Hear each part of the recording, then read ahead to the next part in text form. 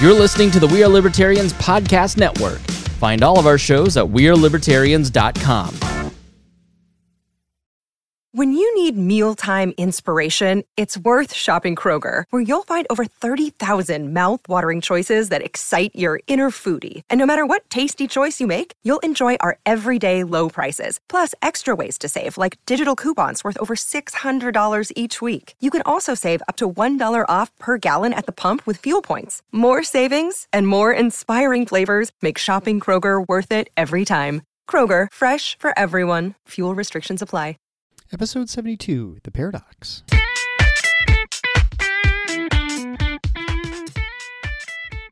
Welcome to The Paradox with your attending, Dr. Eric Larson. He is a practicing anesthesiologist and clinical assistant professor at Michigan State University College of Human Medicine. Listen in as he takes you behind the scenes of what practicing medicine in today's ever-changing world is like with another doctor. The Paradox is a fun and accidentally informative show for physicians, patients, or anyone who has ever found themselves in a waiting room.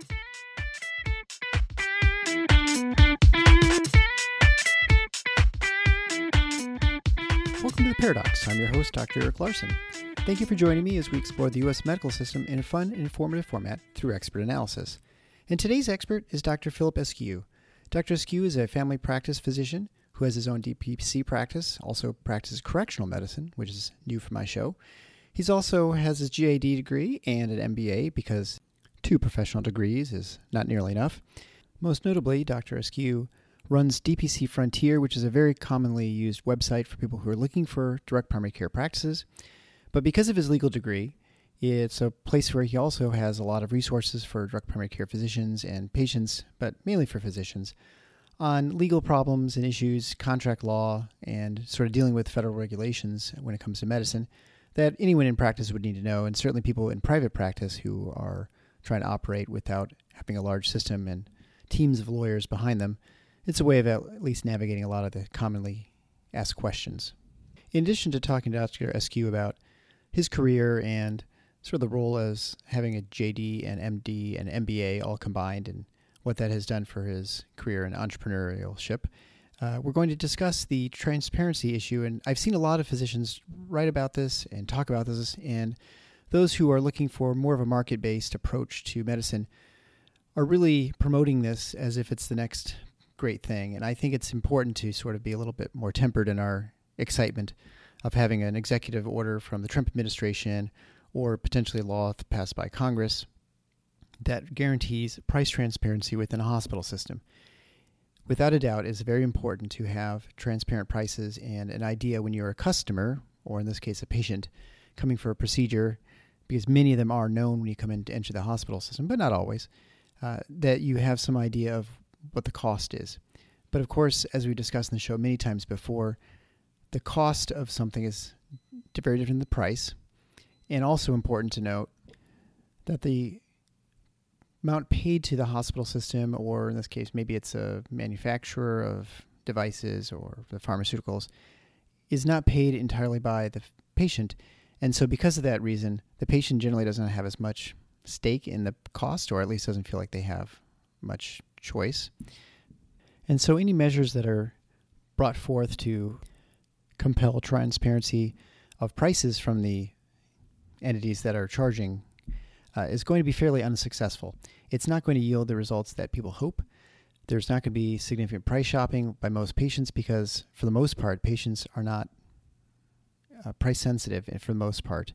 There are some who have HSAs, there are some who pay cash, but it's a very small percentage of patients. And until that number changes, there will be very little impetus for the people who are involved in the transparency debate to actually provide useful, transparent prices because they are rarely, if ever, competing on true price.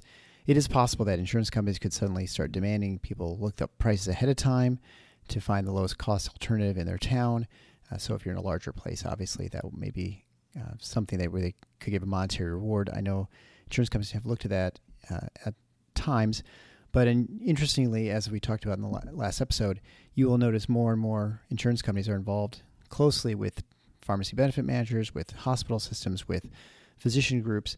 And so when it comes to pricing and cost, the insurance companies may not have a cost-lowering strategy that one might assume an insurance company would have.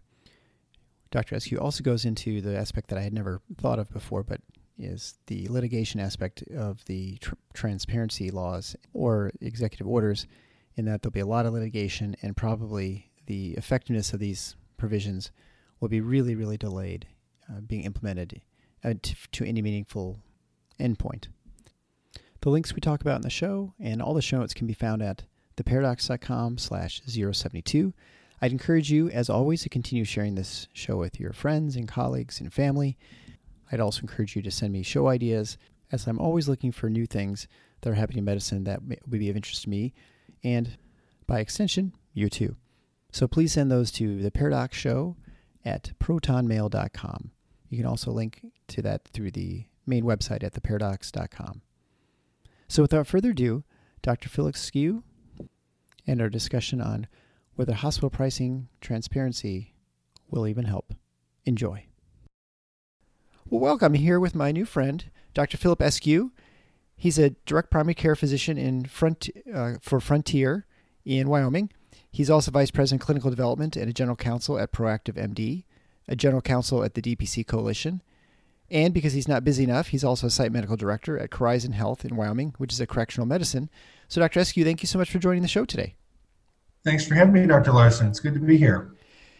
Well, I know you're familiar with the show a little bit in that we talk a lot about direct primary care. We talk about alternatives to various types of medicine and people who are doing innovative and sort of entrepreneurial things. And certainly you have your finger in a lot of pies.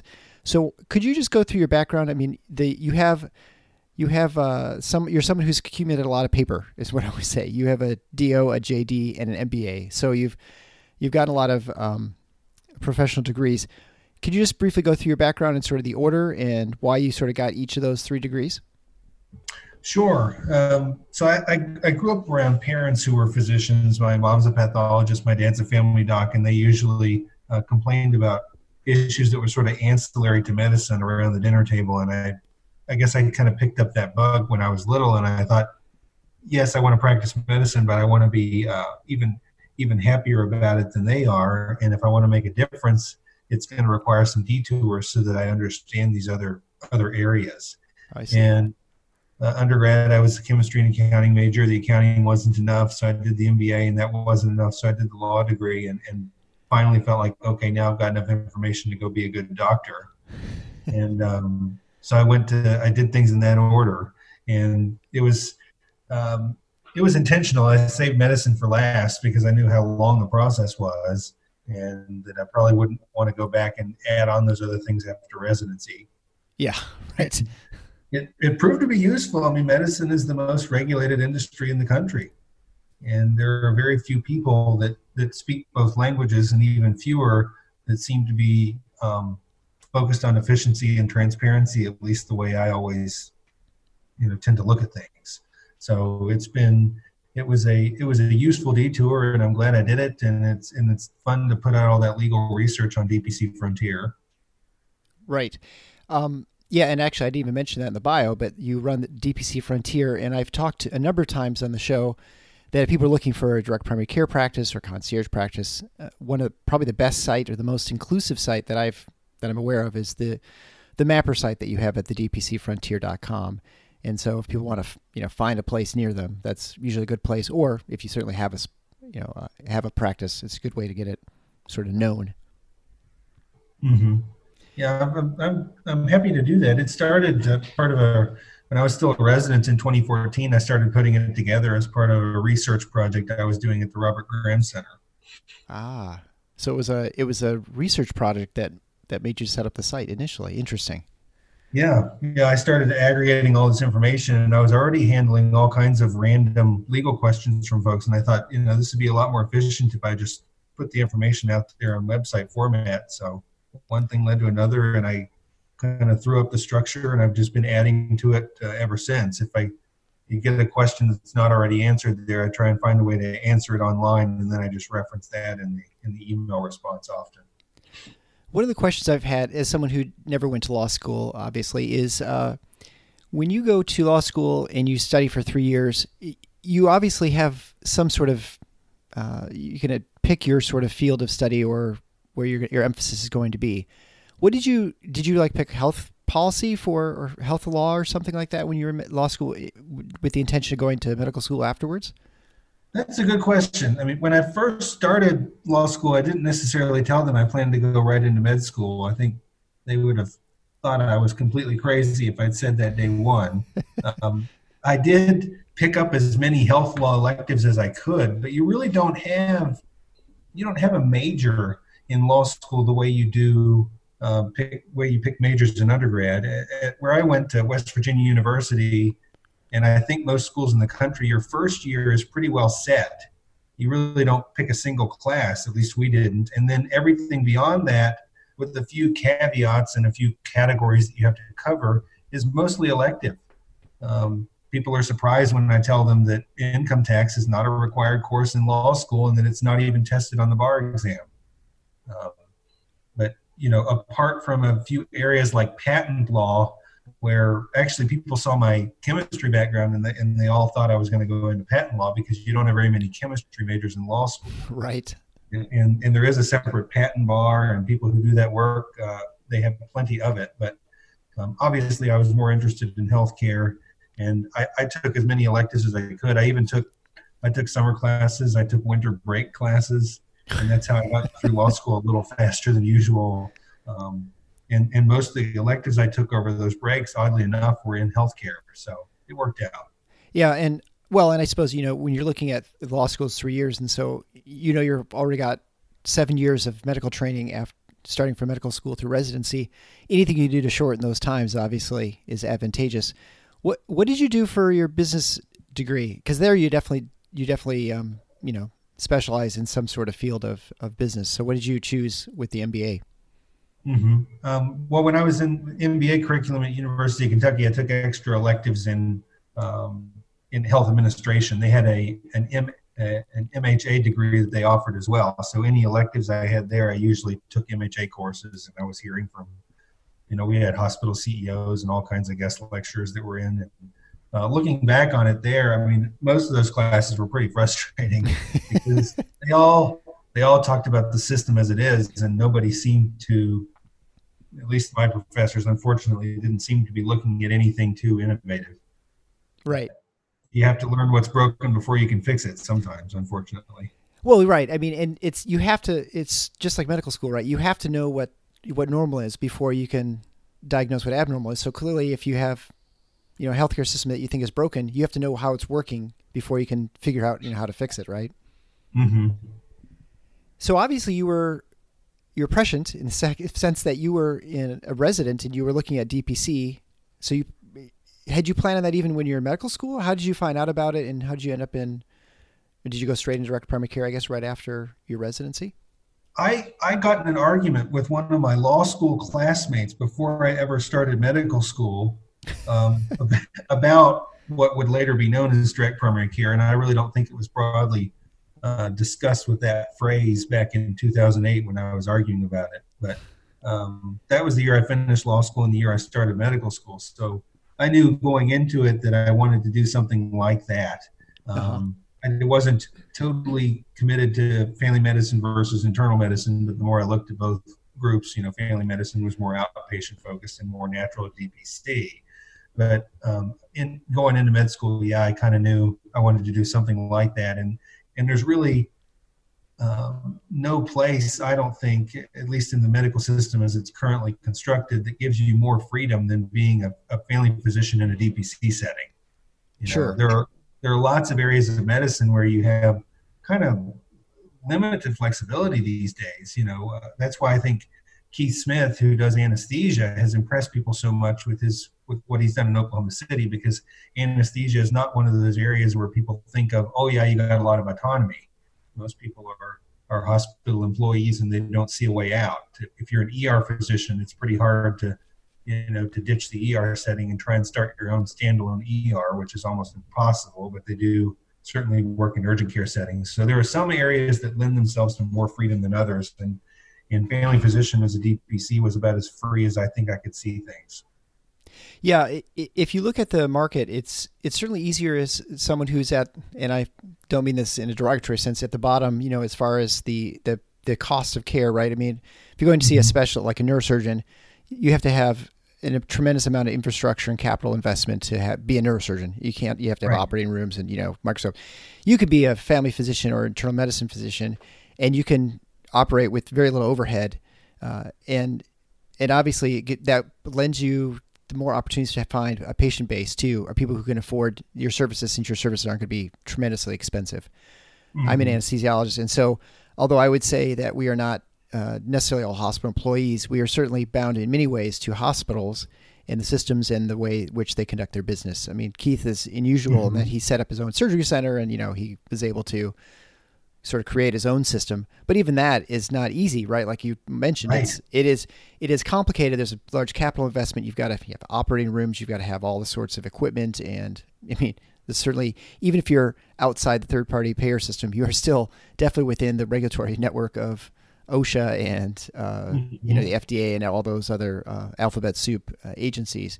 And so it's it's a big venture to try and I agree with you 100% on the overhead piece. I think the overhead for DPC is pretty low. I mean, some groups choose to make it higher, but you'll see people quote anywhere from as low as maybe even 20,000 clear up to 200,000 or much more, depending on where you buy physical structure. The lowest overhead group historically, I think, and even more so with the internet age, is psychiatry, right? I mean, all they need is a laptop. They don't even need an office. They can just do everything over telemed. And if you look back at the records about physicians opting out and doing things on a private cash pay basis, I think that's why psychiatry, at least historically, was near the top in terms of volume of people doing that, because it was so easy. But the other reason I like family medicine is just because it's sort of easier to market, because we're used to dealing with the undifferentiated complaint. Right. And if we would sort of step out and lead this process, I think the more you see DPC grow, the more you see cash transparency grow throughout the system, because we're the ones who are, we should be the ones knocking on everybody else's door, knocking on pick any specialist, right? And we should be the ones poking them and saying, hey, what's your cash pay price? Because I got a cash pay patient for you. Right. Well, and I've talked to a number of people who are, I would say, not in any way in sort of the non-traditional mode of providing care, and they're presented with people who have non-traditional ways of paying, right? The cash pay base, and they recognize that it's something that they have to address, and there's certainly there are patients there, and the more of those patients there are, the more likely they're going to create a market, whether they had ever planned on that or not. And I think, even for like with Keith Smith, we'll talk about how even his surgery center in Oklahoma, people may not even go to his surgery center, but they take the prices quoted there and then go to their local hospitals and can use them as sort of leverage for getting lower prices and say, well, I can just fly to Oklahoma City. Why don't you just do my gallbladder here for $5,000 or whatever it might be? Right. And so you're going to, and I know it's funny, I have a DPC doc here in Grand Rapids, and we don't have a huge DPC presence, but we do have some, and it's growing, which I think is probably the case most places in the country. And I keep getting questions from her because, of course, I know all these surgeons, like, if she needs a surgery for one of her patients, how does, who to contact? And so I know a number of surgeons, and so I'll ask the various specialists who I know. And just, today she was asking me about a urology procedure. And it's interesting because, well, not surprising, maybe not that interesting, but that it's much easier to talk to the groups that are private versus the ones that are employed as far as finding a cash price. And so it shows definitely the value of having independent physicians available within your area, which is not always the case, I suppose, in some places. Right. I would agree. You're in a very rural area. I mean, all of Wyoming is primarily, I know you have some large hospital systems, I imagine, but we were talking before we started, and we're talking about cities of 60,000 or like the big metropolis in the town. So what kind of, are you setting for you finding specialists for your patients? How do you do that? Is there always an expectation that you have to go to Omaha or Denver or Boise or something like that? Or how does that work for you? There is an expectation of increased travel, I think, and that goes for a lot of rural America, not just Wyoming.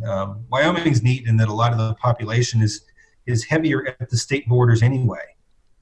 There's some statistics that would kind of surprise people. We've got several hospitals that I think are decent size in the state, but there's not a single NICU in the entire state. Oh, yeah. I mean, so, you get groups like, Cheyenne is only an hour and a half from Denver. If you go to the western part of the state, Evanston, it's only, it's a little over an hour from Salt Lake City. So there tends to be these patterns where people are used to driving certain places. But I think in some ways it's a mixed bag. I mean, if you're doing DPC in a rural setting, then your patients, I think, already expect more of you in terms of broad scope because they don't want to travel unless they need to. And unlike a suburbia or an urban setting where there's a specialists all over the place, and they're maybe more likely to sort of self-refer straight to dermatology for their rash. In these settings, dermatology is an hour and a half away, so they want you to deal with it if you can. And I think that pressure is a good thing in DPC. But the other thing that happens is people who live here are used to driving, and so we'll pursue. You pursue a price transparent contract with a variety of places that, if you're in Baltimore, you're probably not calling groups in Washington, D.C. to see what they charge for an MRI. Right. Because your patients you're going to look at you like, what, you want me to drive all the way down there? Right. But in Wyoming, that's common. We call Denver, we call Fort Collins, we call any number of these places, and we'd say, all right, here's your price here, here, and here. And maybe you do want to drive an extra hour to save $200. Sure. You were already planning a trip there anyway. So that's done. And I think it'd be more advantageous for even the Baltimore DC example I gave.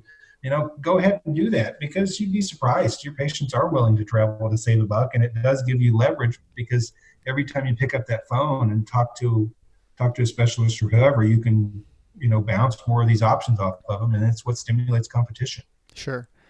And I guess one of the things I wanted to talk to you about, and it goes to the price transparency, is there've been a lot of physicians I've seen online who have been very excited about the Trump administration's push for the posting of hospital prices and I guess for procedures and for stays and just greater transparency. Can you tell me what you have a background not only as a physician but obviously with the legal degree and you're general counsel for a number of groups.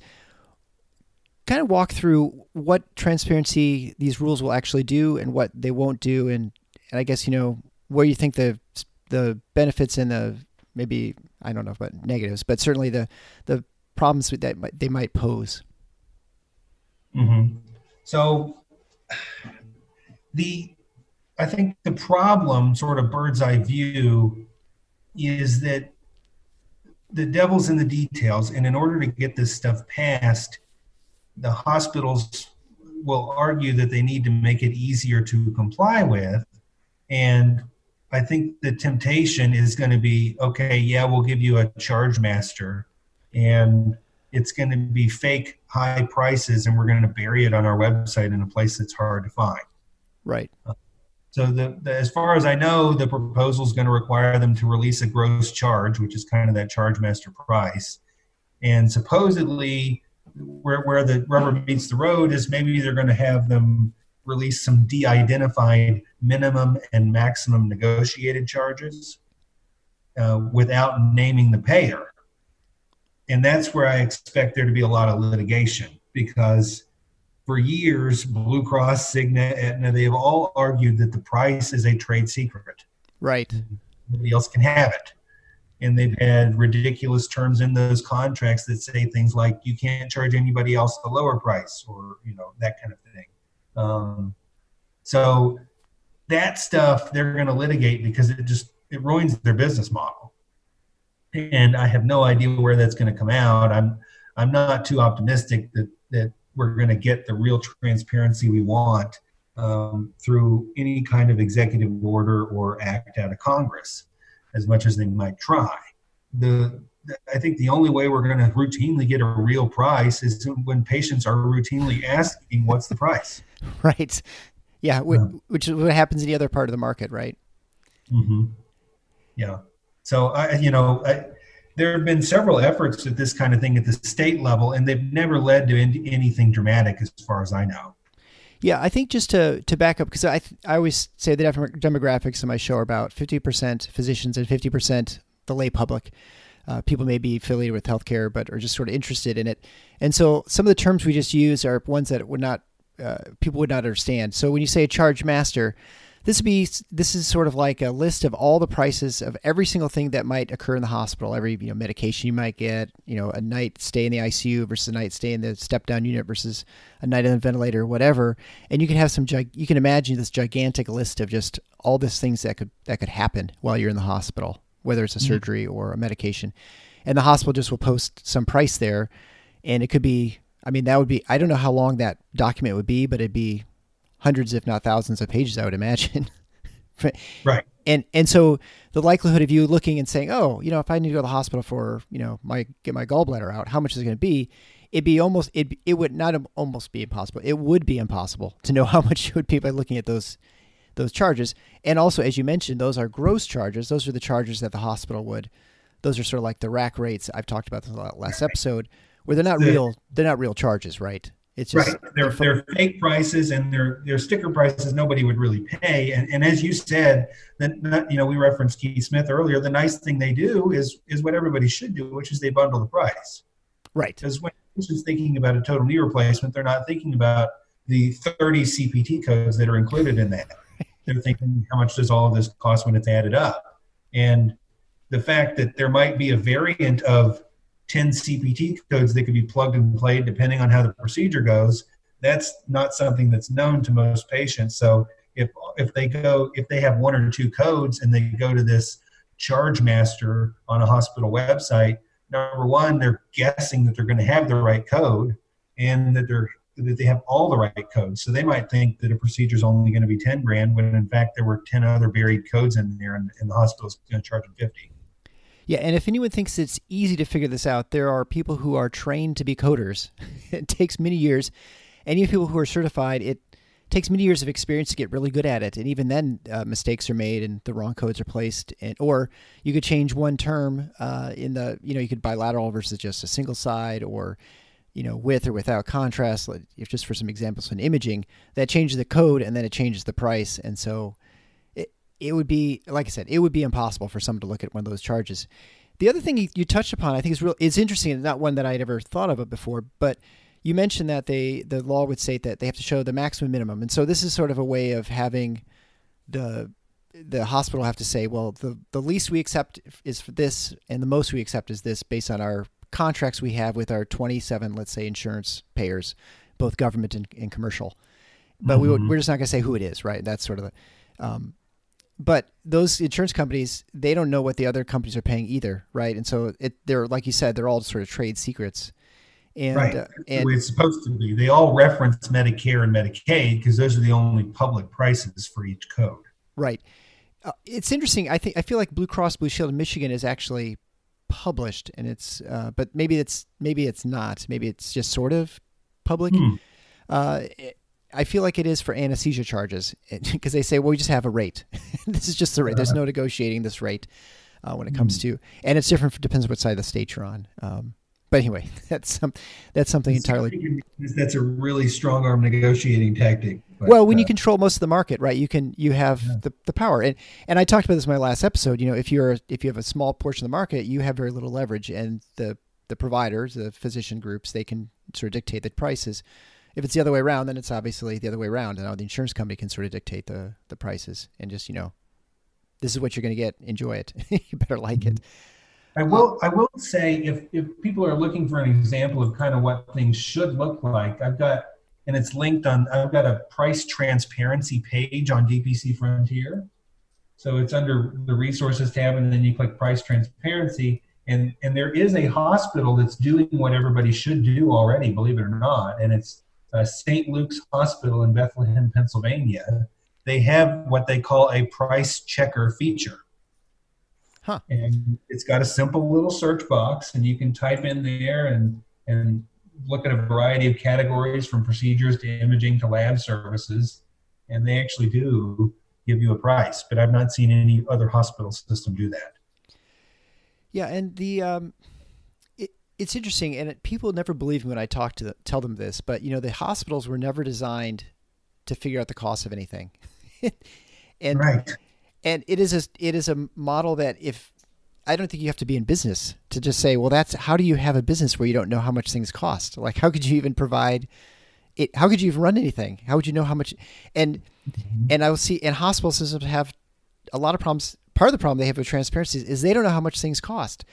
And you might think that's impossible, but there are so many people involved in the care.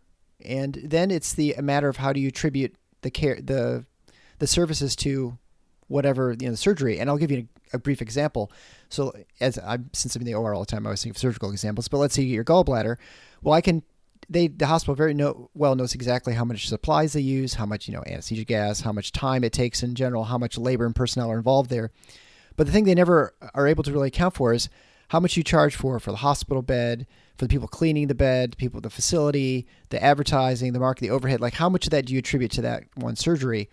And so it's really hard for them to sort of figure out really how much something costs, because there's so many other ancillary services and parts of that process that, and the way the hospitals are designed is they're generally very, what's the term, I suppose, siloed, in that sense that there's, pharmacy is their own department and you have the laboratory's own department. So they all have their own budgets. And so they all sort of fight over, what their charges are. And so they can easily have savings in pharmacy, but at the expense of like tremendous overages in laboratories or something like that. And so I like the word fight, because they pretty much expect to fight. They expect to fight with Medicare, they fight with Medicaid, they fight with the insurers, and then cash pay patients. I don't think anymore, because you see so many stories, but at least for a while, we're surprised that the hospitals were fighting with them. It's what they do. They incentivize these upcodings and these missteps, and anytime they misstep, it's always on the high range, not on the low range. And then they expect you to catch it, point it out, and litigate it with them. And I think too few patients historically have done that. And we really shouldn't be so wary of pushing back on hospital pricing. And certainly in the ER setting, all those things, I tell people this when I speak at conferences, especially for patients of DPC physicians. Whatever contract you signed when you got to the ER was under duress. It's an adhesion agreement. It's not enforceable. And you can litigate your way to fair market value in small claims court after the fact. Don't pay that ridiculous hospital bill. You do not have to pay that high price. Can you explain the part where you're talking about the litigation for the trade secrets? Because I'm very curious of the legal implications of that. And I mean, anytime you talk about legal implications, you're talking about suddenly years in delay of implementation of whatever plan it might be, so that, as you said, executive orders can be, returned and certainly not followed through the courts. So what would Blue Cross's, if everything's de-identified, meaning there's just a price there, no one really knows who it is outside of the entity who's contracted with the hospital, how would they have a right to sue the hospital or whoever? I mean, or I don't know if they sue the state or the federal government. I'm not sure who the parties would be involved. So the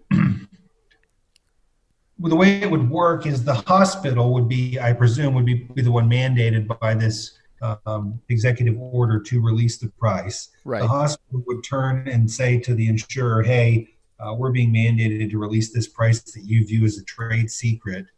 And then the insurer is given an opportunity to tell a judge why that can't happen. And this is a common, I don't know all the inside mechanisms. I'm not a litigator myself, but it's common in historically the place you see this a lot is under FOIA requests. Okay. So Freedom of Information Act, and it actually happens in the DPC community too, with certain employers and certain city governments. You might have, let's say you have several DPC practices in Orlando, Florida, that want to work with the city and provide them DPC care, and they all respond to an RFP, a request for proposal, and then one group wins it, and the other ones that didn't get it want to know why they lost when they think their price and quality was better. So what do? They submit a FOIA request to the city, and the city turns to the winner and all the other bidders and says, hey, this person wants to see all the information, and you submitted these prices, these plans, these protocols, which were confidential and proprietary to you, and you're given a chance to sort of say to a judge why certain things should be held out. And so it's going to be the same thing when the insurer is talking to a hospital. They're going to say, while the FOIA example is a little bit different, they're going to say, look, this is why our price can't be released. Yeah, well, that makes sense. I can definitely see right. And we've had that. It's, as a group, we have to negotiate with hospitals. And so if the terms of our contract we're seeing, our competitors may come and say, oh, well, now we know how we can undercut some service or charge a different rate, or we can see what it sort of obviously gives your competitors an unfair advantage to know sort of where to beat you, right? Right. Yeah. Okay. Well, that makes more sense than I guess I can see. And I can definitely see how the insurance companies would have that, right? And you can imagine 50 state courts where you have these things working their way through, or maybe even on the federal level, would be. This one should be federal, but yeah, it would be a mess. Yeah. To sort of change tracks a little bit, you mentioned your practice. You're located by one of the correctional hospitals, and so you practice correctional health. Can you describe briefly what that is? I mean, I suppose people know, corrections, prisoners, but what is that, and how is that different than sort of regular family medicine, let's say? So correctional medicine, at least for me, means being a prison physician as opposed to a jail physician. And at least in Wyoming, our prisons are pretty small.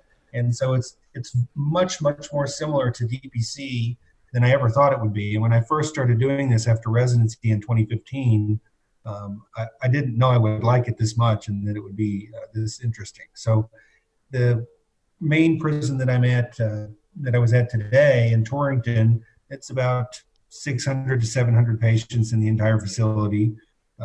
We've got what most people would think of as kind of a step-down unit. We can do dialysis on site. We do x-rays on site. And I do broad scope family medicine. I don't do any coding at the time of the visit. Often my visits are 30 to 60 minutes. We do as much as we can here. We have a direct line of communication with patients. They don't have email, but they do have old-fashioned letters, and it's literally a captive audience. So it's not difficult to see people when they need to be seen because they're all right here. Yeah, right. And it's, since I'm in a prison, I really don't deal much with a lot of the things people think of in a jail setting, which is much more like an urgent care or ER. So it's very rare that I have anybody going through any kind of withdrawal. Okay. Mm-hmm. What we do really well is chronic care management, chronic condition management, which is the most important part of DPC. A lot of younger patients sort of see DPC and they think, oh, I'm not going to have to pay to go to the urgent care. And that is a goal, not a promise, at least not if they've drafted their contract correctly. But, the real value is in the chronic conditions. It's in the well-managed diabetic or myasthenia gravis, or pick any number of things that sure. are chronic management. So it's similar. So I guess my question then would be, when it comes to correctional health, why direct primary care? I mean, traditionally, I would think they would just hire a physician to come by and see people. How is it different with you versus, I imagine, what the sort of the usual method of taking care of prisoners? Mm-hmm. Well, I think, like I say, I probably lucked out being in Wyoming because it's so small. The nurses know the patients, and I should clarify, they don't pay me monthly fees the way you do in a typical DBC setting. Oh, okay. I'm salaried when I'm here. Oh, I see. Okay. Right. Yeah, but it works because of the size of it. The EMR we have is nothing spectacular. If we had 5,000 patients at one site and we had 20 physicians here, then it wouldn't have the same effect because there'd be too much round robin. There wouldn't be this efficiency and the sort of a long-term relationship like you want to see in a typical DPC practice. And because we're so small, we get that effect. And when you started your career, I mean, you clearly were pointed towards medicine. You say your father was a pathologist? My mom's a pathologist and my dad's a family physician. Okay, so your mother's a pathologist. So I imagine the stories, at least your impression of medicine, was very different hearing from your mother and your father, right? Because your mother was hospital-based, almost certainly, right? And then your father wasn't. So what sort of things do you remember growing up that they would complain about and things you thought, oh, I'm absolutely going to avoid, X, Y, or Z? It would be, my dad did a lot of public health work at a local public health department, and he would want to treat any number of patients a certain way and maybe be told that, there'd be some sort of regulation in the way or some sort of insurance coverage determination in the way. I'm 35 now, so I don't remember the details at this point, exactly what they complained about back when I was 12 and 14 and all this stuff was being imprinted. But it was all centered around, they can't do what's best for the patient because of any number of people who put a policy in place and really didn't think it through and didn't think about what the impacts were going to be. And so when you look at all your ventures, it strikes me as they all sort of have a common theme in that you're operating in a way that you don't have as many people telling you what you can and can't do. Right. And there are certainly, you might scratch your head and say, well, how in the world, how are you doing anything in the prison? And I do, there is an approval process for when patients are sent off site from a security standpoint, from a medical standpoint. And some of that takes some getting used to, but it's not, I don't have this anywhere near the amount of paperwork that I had just for regular work that I did in residency, where we were getting, prior auths for generic medications, even generic over-the-counters on Medicaid patients in any number of kind of crazy scenarios. And you don't see that. You don't see that in correctional medicine, at least not where I do it. And you don't see it in DPC in the on-site clinic space with Proactive MD. It's not something that's common to DPC. And any number of DPC physicians will find themselves being asked to do prior auths from time to time. And to those people, I would ask them to look up a video by Greg Zydiak about how to passively aggressively deal with prior auths. It's quite entertaining. And if everybody did that, we'd be done with them. Is that where he wants to charge people money for his time? Yes. He basically tells the insurance company, you're wasting my time. This isn't about patient care. And if you want me to waste my time, then you're going to pay for it. And eventually he has these fax wars back and forth with them, and then they kind of give up and he doesn't get them anymore. So. One of the physicians I talked, Dr. Hunt, who was a faculty at University of Virginia, I believe it was, did the same thing. And then his faculty, the dean or someone said, we don't do that. You're not allowed to do that anymore. But he tried that for a while, which didn't earn him any kudos. And eventually he ended up leaving the university, I think. But yeah, well, that's a shame. I mean, if everybody did that, it wouldn't be a problem anymore. And it forces insurance companies to admit what it really is, and it's a way to waste your time, and they hope they waste enough of your time that you don't request that anymore. They don't want you to care for the patient in that particular way. And it would be refreshing if they would openly admit it. Yeah, right. I guess it'd be a small victory. With your relationship with Horizon Health and Proactive, are they similar? Are they different? What sort of things you're doing with those ventures? So in Horizon, that's the entity that has the contract here in Wyoming. So I'm an employee. I see. And, okay. I hope give them ideas at least at a local level on how to do things and how to make the process a little better. But with Proactive MD, I'm an officer in that company, and it's an on-site DPC focused clinic.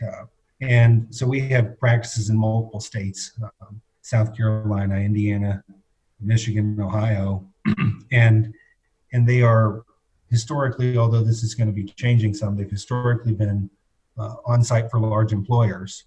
And we're going to have some that we call near-site, which you would think of more as a community DPC clinic. So in those situations, you have employers that have been getting messed over by the system, and rather than having scattered or minimal primary care, they want to just bring it on site. And there have been entities out there for decades that have had on-site clinics for large employers, but a lot of them have been kind of glorified Band-Aid stations, or they've limited themselves strictly to workers' comp issues, which is just not very helpful at really providing ongoing chronic care and really making patients live longer, stay at work longer, and reducing healthcare spend for the employer. I see. And so you're basically, in a sense, sort of franchising direct primary care, right? I mean, to across the country. I would steer away from the word franchising. I guess, if the main question is why would an employer work with proactive ND versus a traditional practice? Number one, I have no problem regardless of what they do. I just want them to embrace DPC. But yeah. The reason they would often look to proactive ND or somebody similar is because they want a bunch of data. And data has been a problem in medicine, I should say, broadly for a long time, because it's been a garbage in, garbage out issue. They're measuring the wrong widgets, and their efforts to measure widgets only make us more inefficient, since a lot of it's coding based. Right. And DPC is literally trying to rebuild that, a new widget system, if you will, a new way of tracking things that doesn't get in the way and also measures things that are worth measuring. And that's both from a quality standpoint and from a cost standpoint. And that's where I think we do some things differently, at least at Proactive. Obviously, I'm biased. And we present that information back to the employer and to the broker to prove that what we did was what made the difference. Because if you don't track some form of data that you can present back, when there is savings at the end of the year, the broker, who may be antagonistic to your efforts, will be happy to take all the credit. And you have to be able to point that out. And it's happened to a lot of sort of standalone DPC practices that were relying solely on downstream data. It gets used against them in bizarre ways. Could you give me an example of that? Because, we always hear big data in medicine and, it's going to change everything. And I think we've seen that to this point, it's done nothing as far as most practices. What sort of examples do you have of data that would be actionable, that you'd say, hey, this is a metric we have collected, and it's not, taking tons of your time to gather, that proves your value to an employer, some large employer? Mm-hmm. So there's very, very simple things that anybody could do, starting with tracking your touch points with the patient. So it wouldn't just be in-person visits, it'd be text, emails, phone calls. And if you have software that does that easy on the back end and doesn't require anything from you, I see. That's one way to sort of prove it. And that comes across independent of any kind of code, because the trick that some DPC practices can fall into is that you'll have a broker who says, well, you don't really need the code. We just need these, we just need one or two codes from you just to know you exist.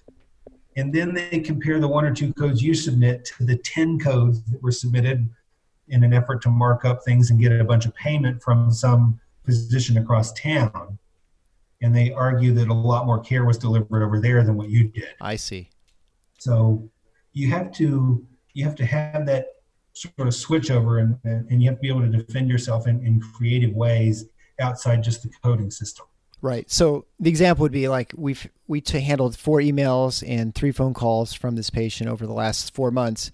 And that would be 4 urgent care visits 2 years ago before you had our service. And so the amount of savings you had is tremendous, or, right. That's sort of, right. That'd be sort of okay. Well, that makes sense. Stuff should be, it should be the downstream stuff, because that's more objective, right? Anybody can sort of say you had an email when maybe you didn't, or click a button and say you did something you didn't, which of course happens all the time with people's review of systems and their regular EMRs, which is kind of insane. So that, if you want to get around that, then the way you look at system usage over time, but that takes years. The first year or two when people join a DPC practice, especially when patients sort of select on their own, it's not because they're really healthy, right? You don't have some, 39-year-old with no medical problems beating down your door trying to have an office visit. It's somebody with an uncontrolled chronic condition that's been neglected by the regular system. So when they're first there, you do a lot of extra work. And then once you fixed, for lack of a better word, fix the problem, then they reach a cruise control state, and you don't see as much or hear as much from them, presumably. And Right. if all you're doing is looking at this short-term downstream claims data, you might see it go up briefly, but long-term it'll go down. You just have to trend it long enough. So finally, I'd like to switch again and go and talk about your DPC Frontier site. It sounds like it was originally a research project and then it sort of became a housing for all the sort of things, your thoughts and useful resources you thought people who are in direct primary care might find, or people who are interested in finding out more about it. Can you briefly go into what's at DPC Frontier, and then, let's just start there first, I guess. Okay. So I originally built it to be a physician-facing website that would allow me to quickly answer legal questions almost without being asked them. So there are federal issues and state issues. There's a states tab with every state has its own little website. And as I find a particular problem to the state of Massachusetts or Maine or Illinois or whoever, then I put it up on that page so that hopefully those physicians from those states will find it. On the regulations tab, there's a lot of federal issues. And then the resources tab has academic articles that are highlighted. It has lots of CME lectures, many of which are sort of open access on YouTube that physicians can find and review. Forms that I give away, either mine or that I found elsewhere that I can link to. The About page has a little bit about me and about Colin McDonald, who's an excellent MIT-trained engineer who's done a lot of work on the mapper. And for the patients that are listening in, really the thing that I have that's most useful to them, unless they're just sort of a nerd on some of this other stuff, is going to be the mapper. And on the mapper page, when you click on that, it's got a box at the top where you can type in your city or zip code, however you want to search, and it'll zoom in, and you've got dots for each practice. And a green dot means that all that practice does is DPC. If they're hybrid, it means that they're probably doing some fee-for-service, usually traditional insurance-based, and DPC. And if they're blue, it means that they're on site for a large employer, and they may or may not have the ability for you to sort of sign up independently. And so each of these dots, when you click on it, it'll take you to a more detailed DPC mapper page that hopefully the practice filled out. They might have videos, they might have hours, and their prices listed, hopefully. And so you can sort of see things at a bird's eye view and quickly assess which DPC practice you might want to join. And then there'll be a link, of course, to the practice website as well, which should certainly have all that information available. Right.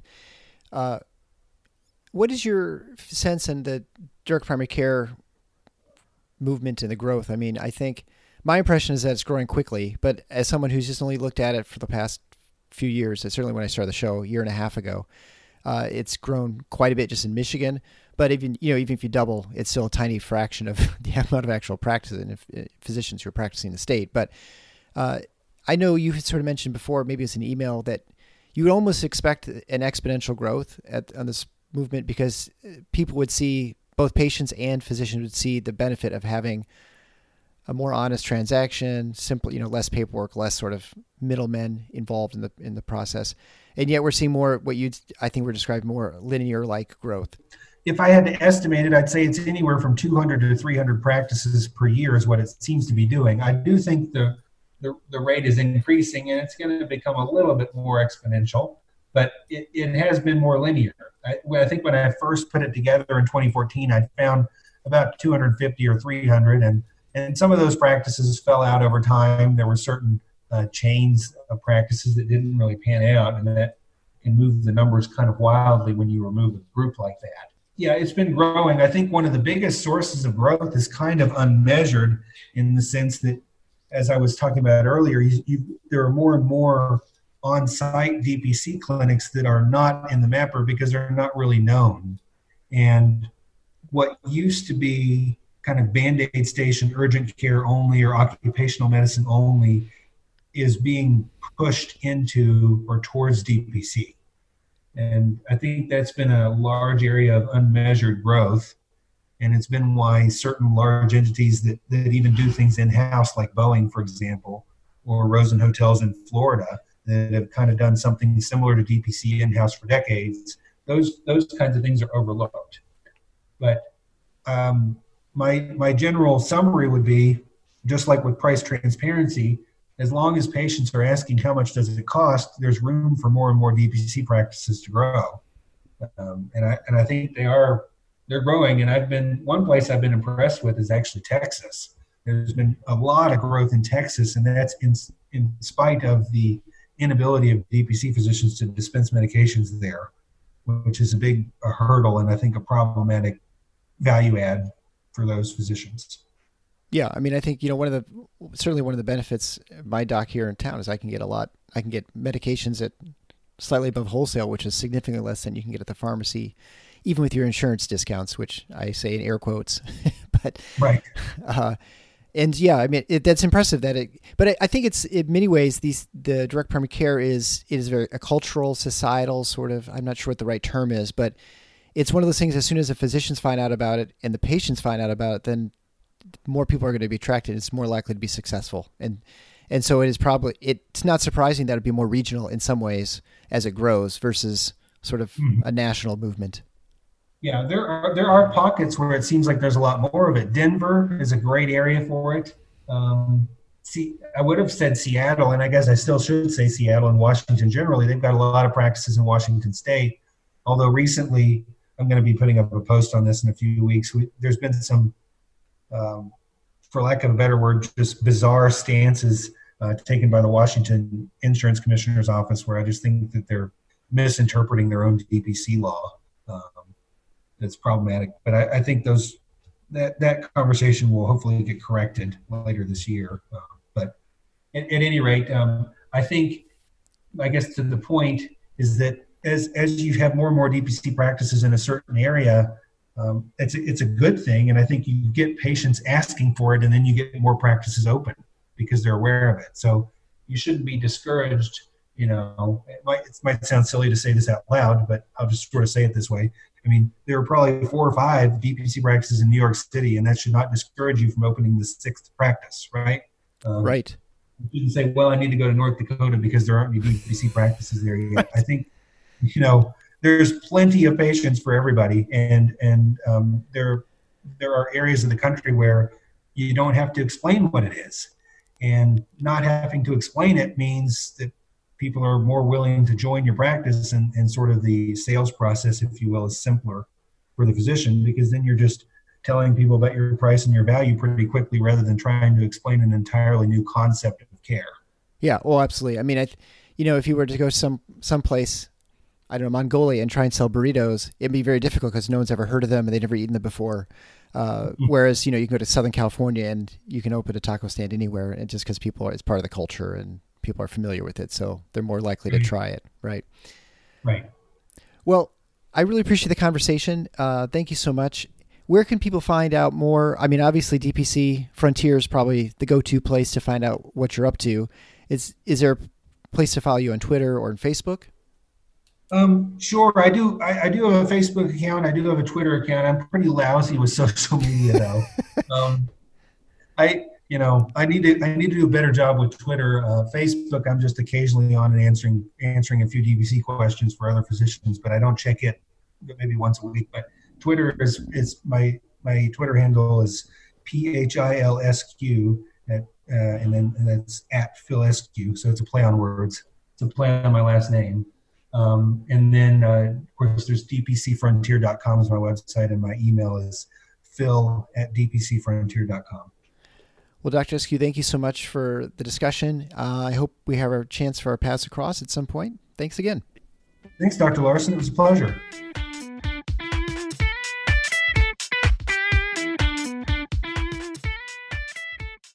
Thanks for listening to The Paradox. If you like what the doc is doing, please subscribe and leave a review on iTunes or Stitcher. And share the show with your friends.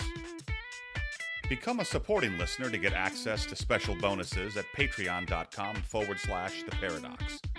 Show notes can be found at theparadox.com.